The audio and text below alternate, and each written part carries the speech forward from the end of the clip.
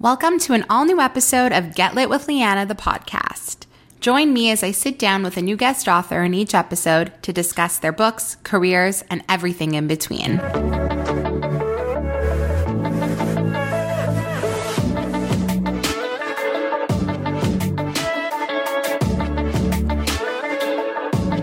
Today, I'm sitting down with romance author Jackie Lau, who wrote the new romance book, The Stand-Up Groomsman, but you may know her from her other book, Don't Fall in Love. Though The Stand-Up Groomsman is a continuation of Don't Fall in Love, you can read them as standalones, which is what I did in this case. I love this story for so many reasons. Firstly, it's set in Toronto. Secondly, it's about a stand-up comedian, which if you know me is such a favorite thing of mine. It was so nice getting to know Jackie a little bit more about her background as a writer, how she came up with the concept of this book and these characters, and what she's working on next. So though this is a brief chat, it's a good one. I hope you enjoy it. Without further ado, my conversation with Jackie Lau starts right now. Welcome to the podcast. I'm so excited to have you here. I loved reading The Stand-Up Groomsman. It was so fun. It was so cute. There were so many parts of it that really struck a chord with me and that I really resonated with. So I'm so happy to have you on the show today and get to chat with you about this book. So welcome. Thank you. Thank you for having me here. My pleasure. My pleasure. So before we start, I'd love to just get to know a little bit about you because I know that you're Canadian and I don't have too many Canadian romance writers on my podcast. So I'd love to firstly get to know a little bit more about you and maybe how you started writing, how you got your publishing deal, a little bit of your backstory. Okay. I grew up in Toronto and that's where I live now. I've lived here my whole life, except when I was away at school. Okay. And I started writing in 2010, and it was originally more supposed to be like chick lit. That was big back in the day. Yeah. But at that point, it was already on the decline. But I read Bridget Jones' diary, and I was like, well, I could write something like this. I mean, I liked it, but I also thought it was something I could write. So my first book that will never be published was supposed to be chick lit. And then when I finished it, I was like, well, this is basically a romance. And then the thing is, I wasn't really a romance reader, though. So I started reading romance in 2011, actually. And I read romance for a full year before I deliberately tried writing it again. And I also took that book. Yeah. So this is my second pen name. My first pen name, I had a bunch of books published with small presses. Okay. And then in 2017, I decided to start self-publishing under a new name. Okay. So that's kind of how I got here. And so I'm mostly self-published, but I did get a book deal right around the beginning of the pandemic, and Don't Fall in Love came out last year. And then The Stand-Up Groomsman is the second one. Right. So what was that experience like, getting a book deal, being a Canadian author with obviously such a big imprint? What was that experience like? I mean, it was exciting. I thought I didn't care that much about seeing my book in stores, but it was pretty cool. Sure. And it's kind of different from self-publishing, though. Just the time periods involved and stuff are right. It's just such a different process from what I was used to. But yeah, it's been pretty cool. Did you notice any hiccups with the whole publishing route that maybe you wouldn't have noticed had you been American? Were there any Canadian related, I don't know, hurdles in your way, or it was kind of just a regular experience from what you've heard compared to other authors? In many ways, it's a regular experience. I mean, of course, how you get paid and right. is a little bit different because my income sheet is half currency conversions. Yeah, lovely. but I've heard of some authors being told that they should set their books not in Canada but in New York or something like that, and no one ever pushed back on the setting of the book. So right. That was good. I'm also, because I'd written for publishers under my other pen name, I'm used to American spelling, so I've always just used or maybe not always, but for a long time I've used American spelling in my fiction. So I didn't have to change for that either. Right. That's such an interesting thing that I didn't even think about. Yeah. The spelling of it all is. Yeah. It can trip people up for sure. So in both Donut and in this one, you've infused so much of your heritage into these stories. Why was that important for you to include? I don't know. I just wanted to write stories about people who were similar to the people I would know in my day-to-day life. Toronto has a huge Asian population, so for sure. Yeah. I loved all of the Toronto nods, especially in this book. I'm also from Toronto, where I've rather been living in Toronto for the last 10 years. Was it fun for you to include like some of those familiar places when you were writing the book? Were you like going back to visiting those places? What was that like? Um, yeah, I don't know if I was visiting places so much because I wrote it during the pandemic. But yeah, like I love including stuff from Toronto. Partly it's I'm just lazy and I don't have to do as much research. But yeah, Write I don't what you know. know. Write what you Yeah, know. Yeah. yeah, I like writing. I like writing about my city, so It was I so like to fun. do that. Yeah. As a reader, like being from that city, it's so fun to like it feels so much more relatable and so much more real when you can really, really relate. And like obviously major cities like Los Angeles or New York City, like you kind of know what they're like, you get the vibe. But when it's like a city like Toronto, and you're from there, I love that connection too. So that was fun to read. Yeah, yeah, many people do like that part of it. Yeah. Hmm. Okay, so before we go any further, I'd love if you could provide all the listeners and watchers of this podcast like a little version or a little summary of the book from your own words. Okay. So the book is about Mel and Vivian, and he's a stand-up comedian, and she works at a bank. And they had a rather disastrous meeting that took place and don't fall in love, and is shown again at the beginning of this book. Um, so it's sort of an enemies to lovers story, which isn't a trope that I usually write. Okay. But they decide basically she wants nothing to do with him, but Yeah. their friends, the couple from Don't Fall in Love, are getting married and they're both asked to be in the wedding party. And so they start spending more time together as they're doing wedding preparations, bachelorette parties and stuff like that. And It's so yeah. cute. It was such a cute premise. And I love that it started with like a meet ugly. Did you know when you were writing your first book that you were going to write a second book and you were going to start it with that meet ugly? So had the second book sort of planned out when I Okay. wrote Don't Fall in Love. Yeah. Okay. Yeah, like I knew it was going to be them and I knew there was going to be the wedding. I'm not sure exactly what are the details I have Okay. figured out. So But yeah. that was a very intentional, like awkward, not great meeting in that first book because you knew that was kind of going to be the setup for book two. Yeah. Yeah. I love Sure. also how it's definitely obviously within the same story world, but both books are standalones. Was that hard for you to write, being kind of like a sequel, but also like a standalone? Like I imagine you kind of had to write it thinking there's going to be people here who haven't read Donut, so I have to make it make sense. But I also want to give the people that love Donut kind of a more of a continuation of that story too. I don't think it was too hard because that's how I'm used to writing. Like for my indie books, Okay. I have a bunch of series and they're all sort of, standalones Okay. in the same world. So that's just sort of something I'm used to doing at this point in time. Yeah. Okay, got it. So how did the concept of this book maybe come to you? Because setting it in a stand-up world is very interesting. And that's initially what intrigued me because I love stand-up comedy. In my professional career, I work alongside many stand-ups. It's like a big part of my career is comedy. So it was Okay. very interesting to me that that's kind of where you set the story. And whenever I hear of a rom-com or a romance that is involved in this type of world, it's automatically intriguing to me. So what about that was something that enticed you? So I actually don't really remember why I had a Okay. stand-up comedian as a hero because I came up with this idea, like I said, in like 2020 when I sold Okay. the first book. And um, like I is generally inspired by sort of the increased Asian representation that we see in TV and movies these days. Mm-hmm. So that was one of the general inspirations. Why exactly a stand-up comedian? I'm not sure because I'm actually not a huge stand-up person.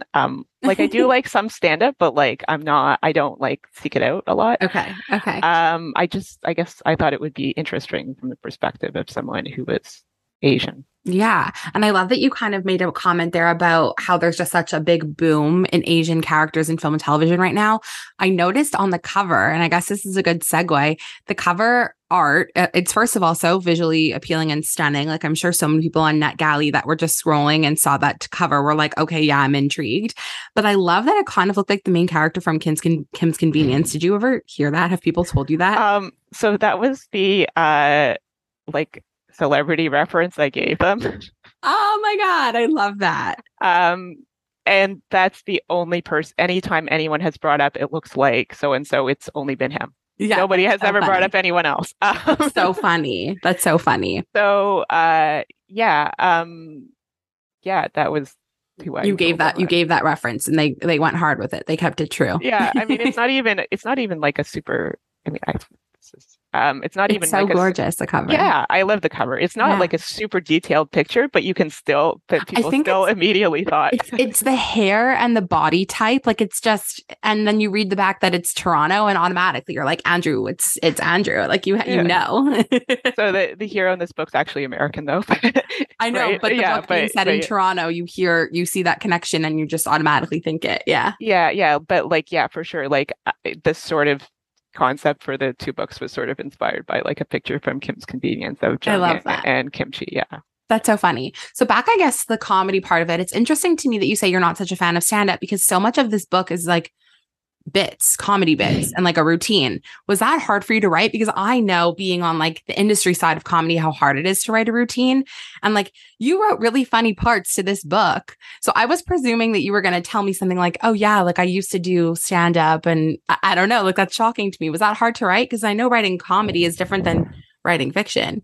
Yeah. So I mean, it sort of was hard, but the thing is, like, I actually really enjoyed doing it. And there was actually more stand-up in the earlier drafts, believe it or not. And Okay. the agent and editor were like, "You don't need all this. It's Yeah. part of the romance." Um, so when I wrote, there was one chapter in Don't Fall in Love that has stand-up, and I really liked writing that chapter. So I guess that's why so much of it ended up in this book. It's so fun. And I read. When I was like in preparation for writing this book and while I was drafting it, I read a book about mastering stand up and I listened to podcasts. Like there's one called I think it's called Good One that Yeah. they talk to comedians about they pick a joke and sort of Yeah. dissect And they it with dissect it. Yeah. yeah. So I was listening to that and reading that book and watching more stand up than I usually would. Okay, so you did some research for somebody who's not really a stand-up fan. It Yeah. sounds like you really immersed yourself in it in order to write this story. Yeah, I kind of did. So yeah, I liked writing it, but like also I don't like I know stand up they evolve their jokes from going up on stage and seeing how the audience For responds sure. and fine tuning it. So I obviously did not have that experience. So Right. and I sort of tried to make the point that well, if you don't find this funny, it's probably funnier if you saying it in real life because some stand up you read it on the page and it doesn't sound that funny, right? Right. So like, and I know the stand up in this book doesn't work for everyone, but I'm like, if I emphasize that, like, the delivery is a lot of what makes stand up Right. work. So Yeah. that can still be okay. Yeah. When you were writing like those bits, did you like test out the material at all? Like, did you read it out loud to be like, does this make sense? Is this funny? Or were you just like, oh, I hope it works kind of thing? Yeah. I was just like, oh, I hope it works. Yeah. That's amazing. That's so fun. I love also that both of the characters in this book are members of the LGBTQ community in a way that I feel like we don't really see so often in LGBTQ books. Why was that important for you to show that type of representation in this story? Um, I'm not, entirely sure why I decided on it initially. Yeah, but like I think it's important that queer romance can look, a bunch of different ways. And this is Mm-hmm. so both the characters are bi in this book, but it's a male-female romance. Mm-hmm. And he's dated a wide variety of people in the past, and she is sort of more recently discovered or this sort of been discovering her sexuality more recently. Yeah. And she has only dated men in the past. Yeah, I'm not It's just 100% an sure, interest. but Yeah. It's just an interesting take. And I really loved Vivian's character and how, never mind her sexuality, but just how like determined she was. And also how confident she was kind of in herself and what she wanted and kind of speaking out against her family or to her family rather about like her choices for the future and what she wanted. Was that fun for you to write? Like, how did you come up with Vivian's personality as a character? um, so like Vivian, I'm the oldest daughter, but her experience is really not like mine at all. But it's the common thing that I hear about is like oldest daughters, especially in bigger immigrant families, having a lot of pressures put on them, having, you know, not so much in this book being translators for their parents, but like Mm-hmm. taking care of younger kids while their parents Are worked working. Right. to survive in their new country. So it's sort of the general experience is something that I've heard a lot about, Right. even if it's not really my experience. Right. I feel like she's really going to resonate with a lot of people when they read this book. They're really going to admire her and find a lot of pieces of himself in her, which is incredible. Like, she's a very universal character, though she is so specific. Yeah, like I think so too. Like I know some people really do like her as a character. She's at the same time a bit like sometimes some people might call her an unlikable heroine. I don't know if I'd say unlikable, but like she's sort of a difficult, not really a warm, friendly person, right? Right. Was so not what some people expect from women in our society, unfortunately. So I know sometimes readers can be really hard on heroines in a way they're not on heroes. Right. I agree. That's a whole broader conversation to be had about Romancelandia, but I love that she's so relatable and she's so like flawed and regular and human. And that's like very different. And I feel like that's something that a lot of audiences reading this book are going to appreciate.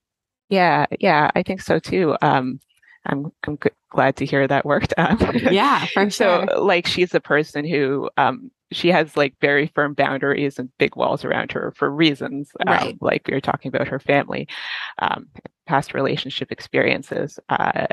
So she's very much kind of concerned with being independent and not depending on anyone. Right. So looking back at the book as a whole, what were some of your favorite parts to write, or what were some of the challenging parts to write? Let's see. So I like the karaoke scene where they are doing karaoke. So fun. Yeah.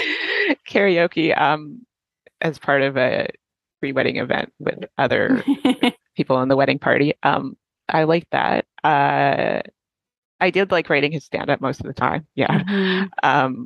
Like I said, there somehow was more of it in the earlier drafts. Yeah, I think as I got towards the ending, it was a little bit more difficult, just to sort of figure out how it would all come together and what difficulties they would have as they, made their way towards their happy ending. Yeah. Well, it all worked out. It was such a fun, light read. I hope everyone that reads it loves it. I'm sure they will. It's just like such a feel-good story, especially if you're a Torontonian. I just feel like it hits on another level. But what are you working on now next? Like anything you can share? Any secrets you could divulge? So I have so I had one Kobo original in the summer, and I have another one coming up for Valentine's Day that'll be out in so fun January, I think. So it's a fake dating Valentine's Day story. Love. So that'll be it's a out in ebook from Kobo, but it'll also be in libraries because they put it on Overdrive as well. That's so that's amazing. That's what's next, but I'm not entirely sure. After that, I hope to start 2 new indie series next year, but I'm not. I'm not 100% sure what's going to be out after that. Yeah. Okay, well, that's exciting. It sounds like you have stuff coming up, and you'll figure out the rest. I'm sure whatever you write, your fans will go and gravitate to it. So I'm excited for you. Thank you. Okay, well, I feel like that's all for now, but thank you so much for taking the time to chat. This was so much fun. I loved your book, and I hope everyone who picks it up loves it too. Thank you so much. Have a good one.